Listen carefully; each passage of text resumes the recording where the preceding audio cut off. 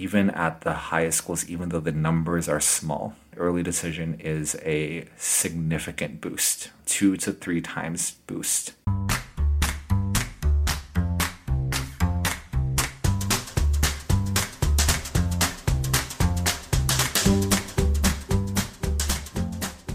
Right. Hello and welcome to the Accepted Podcast, a college admissions podcast for the savvy student. My name is Tyler Kusunoki. I am an admissions consultant who works with international school students from all over the world to help them try to accomplish their college dreams and ambitions.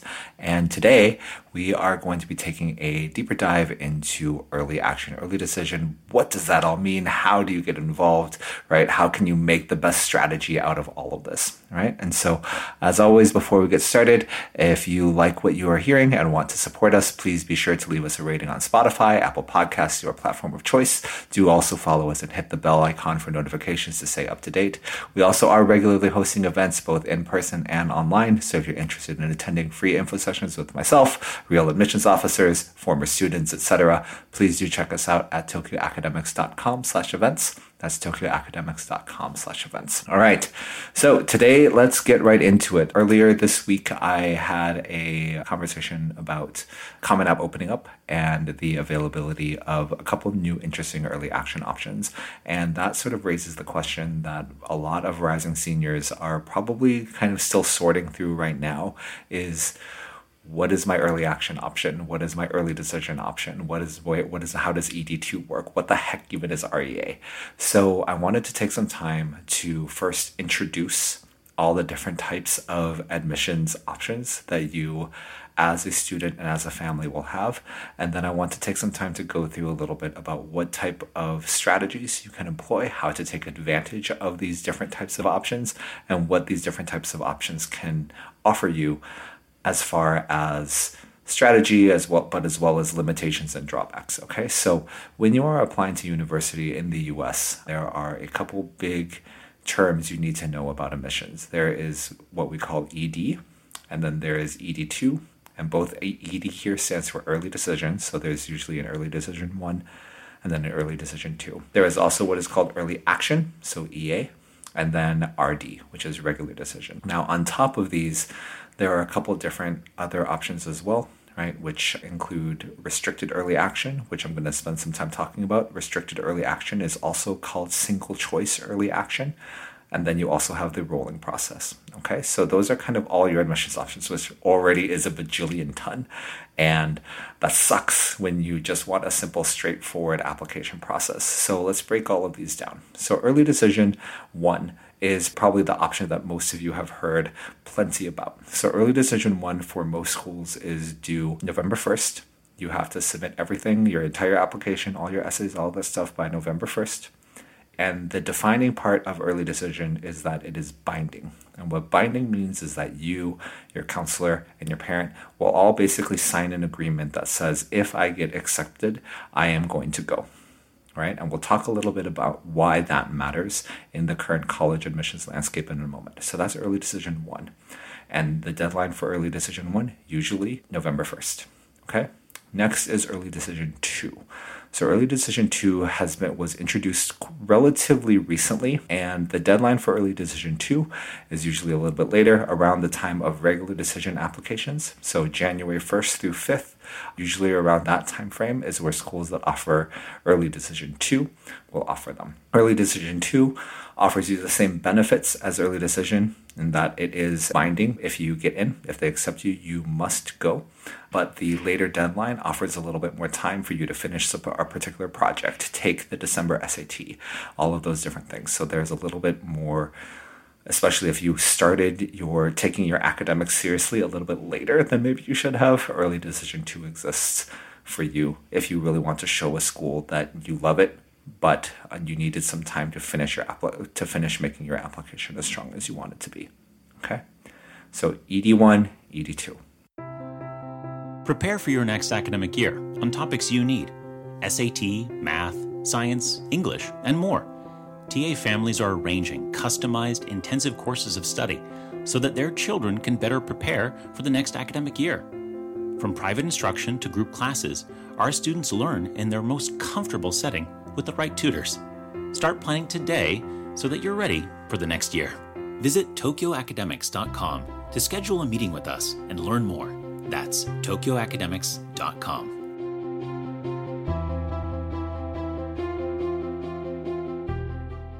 Early action is you apply early, but it is non-binding. That's kind of how you want to think about it. You apply early. Most of the schools, their deadline is the same date as early decision 1, so November 1st. And you will usually hear back earlier, so anywhere from December through to around February. And it is non-binding, right? Meaning that you have an opportunity to evaluate multiple offers if you apply to multiple EA schools. Now, this primarily exists so that students have some time to start evaluating scholarship offers, financial aid packages, because for the majority of applicants who are applying to university, tuition is way too high, right? And they do need a financial aid package to evaluate their options. And so for most students, right, that's what early action exists for. But even for students who are not going to be bound by financial limitations in terms of where they go, early action presents a lot of different options for you, which I'm going to talk about all together with early decision and early decision 1 and 2 in a moment. And then finally, we have restricted early action. So restricted early action, or what is otherwise known as single choice early action, is limited to a very few schools. Okay, Harvard, Stanford, Princeton, Yale, and recently this year, Caltech. Okay, you may notice that those schools all have a little bit in common, and that they're kind of the best of the best of the best of the best of what normally people consider to be, when people think of universities, these are the schools that they think of. Okay, so what restrictive early action is that it is non-binding. However, when you apply to one of these schools via a restrictive early action policy, you are not allowed to apply to any other early programs, right? To private institutions at all. No early action, no early decision, and obviously no restricted early action. You are allowed to apply early action to public universities that have a non-binding program. You are allowed to apply to universities outside of the United States that have non-binding offers. And lastly, you are allowed to apply early to a non-binding program if applying early is what you need for scholarship eligibility. Okay? And I'll explain why that last piece is very interesting in the most recent news. Okay? So those are basically all of our options. And then, of course, you have regular decision and you have rolling, which means that you can apply at any time, right? And then they accept you and you start basically on the following semester after you applied. There are not that many schools in the US that do like full rolling applications. But so for what you need to know, ED1, ED2, early action, and restrictive early action. So how does this wealth of options shape your school list? Right? That's kind of the meat of what we want to get into today. How does this range of options help to shape your school list? And there's a couple different ways this works. First of all, my general recommendation is you should always consider an early decision school. Do enough research to find yourself a school that you love enough to apply early decision. The reason for this is that the boost to early decision is no longer a little bit. It is now ginormous. There are several schools that have openly said that they are looking to fill at least 55 to 60% of their incoming freshman class through early decision, right? Which means that you are in a smaller pool competing for the majority of the spots in the class, right? Because not that many people are going to apply early decision compared to regular decision. And so you are in a smaller pool of students competing for a larger pool of spots compared to a much larger pool of students competing for 40% of the seats. So early decision is a must, and the boost to these are significant. Even if you look at something like Stanford, this past year they were around 3 to 4% in terms of their regular decision percentage acceptances, and their REA, which is similar in function to ED, was around 8 to 9%. And you're like, 8 to 9% still sucks. Yeah, it does, but it is 3 times, right? It is 3 times your chances of getting in normally. Right? So that's something to consider, right? Is that like even at the highest schools, even though the numbers are small, early decision is a significant boost, 2 to 3 times boost. And this has been true across the board. For Duke, this past year, regular decision was around 6 to 7%. Early decision was around 21%. For Brown, early decision was, regular decision was around 8 to 9%. Right? Early decision was 15, 16%, right? Actually, probably even a little bit higher. So early decision has clear advantages. And if at all possible, you should consider making sure that you have an ED school, right? In order to get in. This also holds true for ED2, right? So ED2, again, is something that you apply for later on. You apply in the first week of January. But that application in the first week of January gives you a whole semester to improve your grades, to take another SAT, to complete a project, to show leadership in a captaincy in a sport that you may not have gotten access to until your senior year, to really pour yourself into a community that you may have found that you love a little too late over the summer between your junior and senior year, to complete that mega research paper, right? To secure even better teacher recommendations, right? All of these things are factors that can go into why you may want to consider ED2 instead of ED1. My general advice, have both ED1 and ED2. Right? Because I guarantee you, if you're going through the college research process correctly, you most likely will have at least 2 or 3 schools that are at the top of your list. Most students don't have a number 1 school, right? They have a top 2 or 3. Right? So figure out the balance. Right? And so when I'm working with a student, oftentimes we'll go through things. Okay, you're interested in NYU and you're interested in Columbia because you want to go to school in New York, and those are the best options that are there, and you seem pretty qualified to get into both. But Columbia has an ED1. They do not have an ED2. NYU has an ED1 and an ED2. And Columbia's relatively, although now with the ranking system, with the ranking snafu, who knows where they are.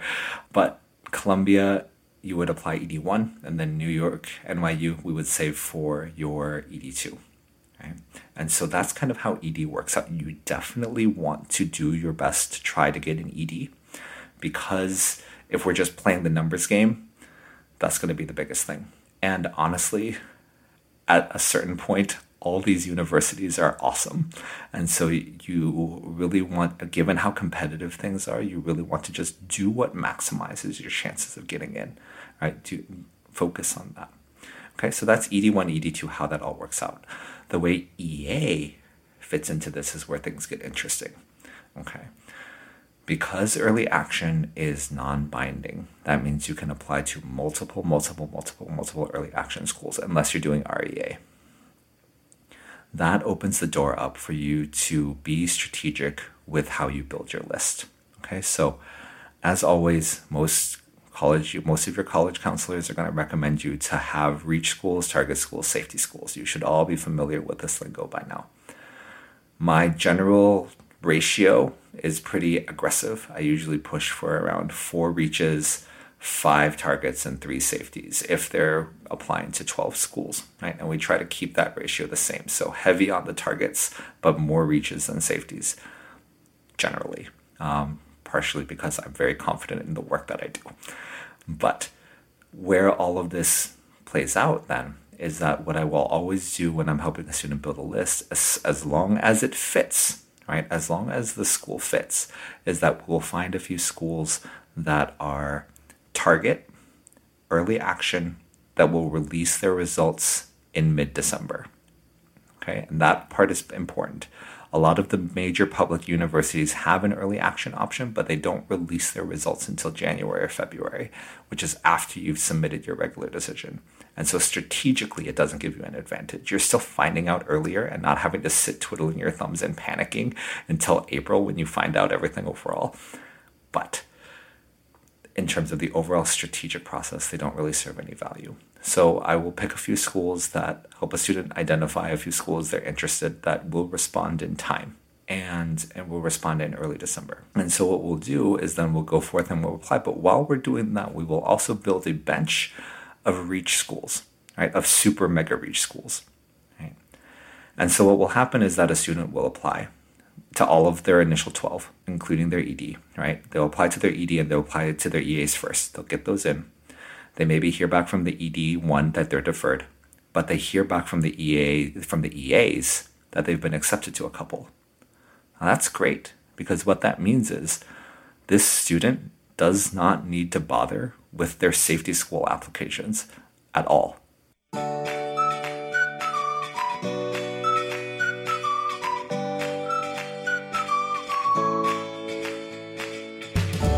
Listeners of this podcast know that admission rates have never been lower. It's not enough to just have the high GPA. In this ultra-competitive climate, stunning essays make you stand out against your peers. Tokyo Academics Essay Counseling offers personalized attention by specially trained counselors familiar with expectations of each type of application essay, provided at extremely competitive rates.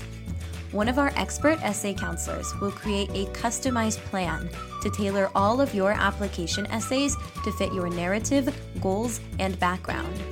We ensure that each essay tells a story only you can. We have specialists for schools across the US, UK, Japan, and more. Summer is the best time to get a head start on your essays. Contact us at essay@tokyoacademics.com for a free diagnostic today.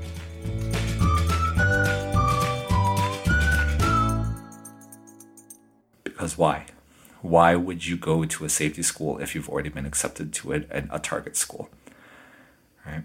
And so with that, we can now put this safety schools on the bench, right? And sub in the more aggressive schools that we were looking for. Because if you already know that you have a floor and your floor is a target that you're happy with and you've been accepted already, now you should shoot for the moon, right? And we will become more aggressive over the winter break for those winter applications, all right? So EA serves a very interesting and valuable function here when you are evaluating your overall strategy, because the other way that I use it with my students is as a little bit of a litmus test for how a student's application is being read, right? And because a student who has the type of application, right, that colleges are looking for will usually get accepted to multiple EAs, even if they don't get into the early decision, right? If they get deferred, whatever, those are super competitive, that's expected. But for their target schools, if they are accepted to multiple early actions, that means multiple schools want them, which means they are good enough to resonate with the values of multiple institutions. And that's great, right? And that will help us emphasize. Now, if they don't get into any of their EAs, on some level, that's on me, right? But it also tells us that ahead of our regular decision, we should probably tinker a little bit with the components of our application, right? So while ED is the greatest advantage that you can get as far as percentages go, EA is the most strategic option that you have when it comes to gathering information that will help you build your list effectively, right? Okay, so that's those two, right? ED, EA. REA kind of sucks. It's such an interesting process because even though it's non-binding, it actually is more limiting. And so it's kind of that duality of like, no. Once you get in, you still will have options. It's time to consider your financial aid options, but you can't apply anywhere else, right? And so students often have to choose between, I want to apply to multiple EAs. Like that whole strategy that I just gave you about using EA to help improve your list and give you comfort heading into Christmas that at least you're going somewhere for college.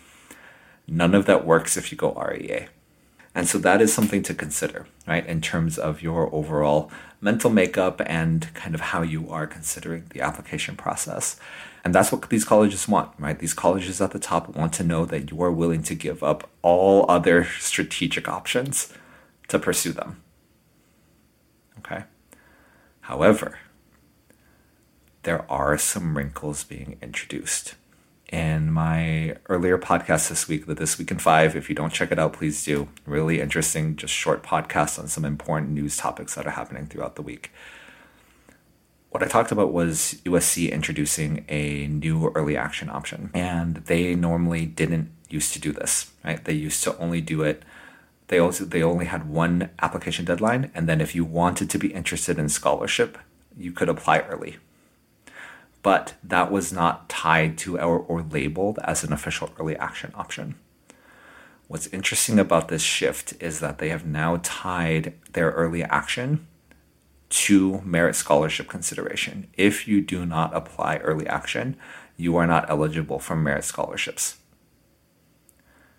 which is interesting because one of the exceptions to Stanford's REA, to Yale's REA, to Princeton's REA is that you can apply to a non-binding application if it's necessary for scholarship consideration.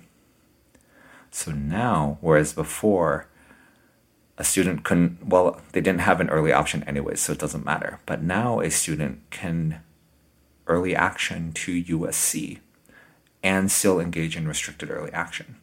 So there is that kind of loophole if you're willing to look and you want to engage, you want as full of a strategy as possible when it comes to how you are building your college list and how you are approaching your application processes.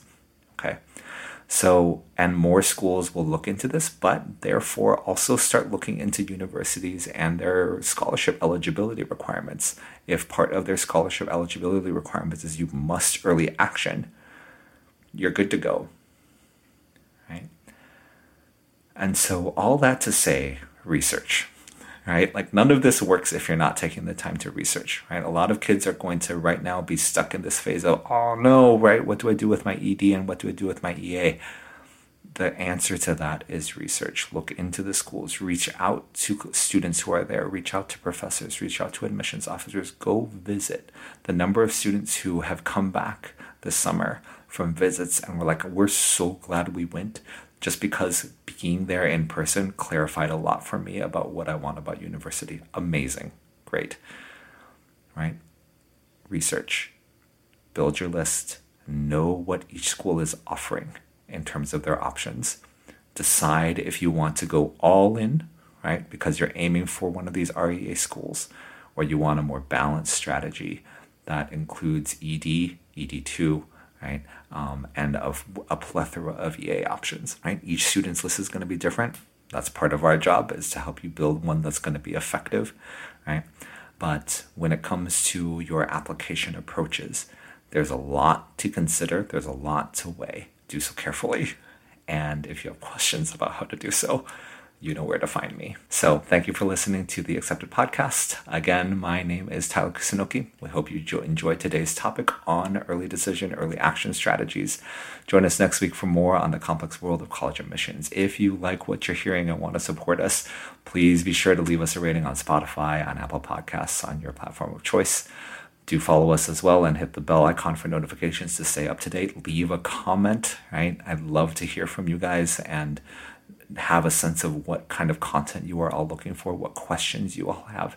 And we also do regularly host events, both in person and online. If you're interested in attending a free info session with me and real admissions officers or anybody else, right, please check us out at tokyoacademics.com/events.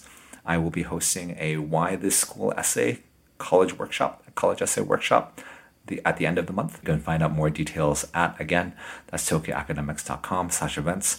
And in general, in terms of how we can maybe help you individually, please know that our first conversation will always be free. If you're interested in engaging and understanding how we maybe can help your family specifically, please do just reach out to us at college@tokyoacademics.com. That's college@tokyoacademics.com, and we'll set you up a time and an appointment. All right.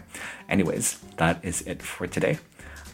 Really start thinking about, if you're a rising senior, haven't yet, please start thinking about your early action, early decision strategy. If you are heading into it, you're a rising junior, rising sophomore, start thinking about researching your schools. Okay. Anyways, that's it. And remember, the key to getting in is getting ready.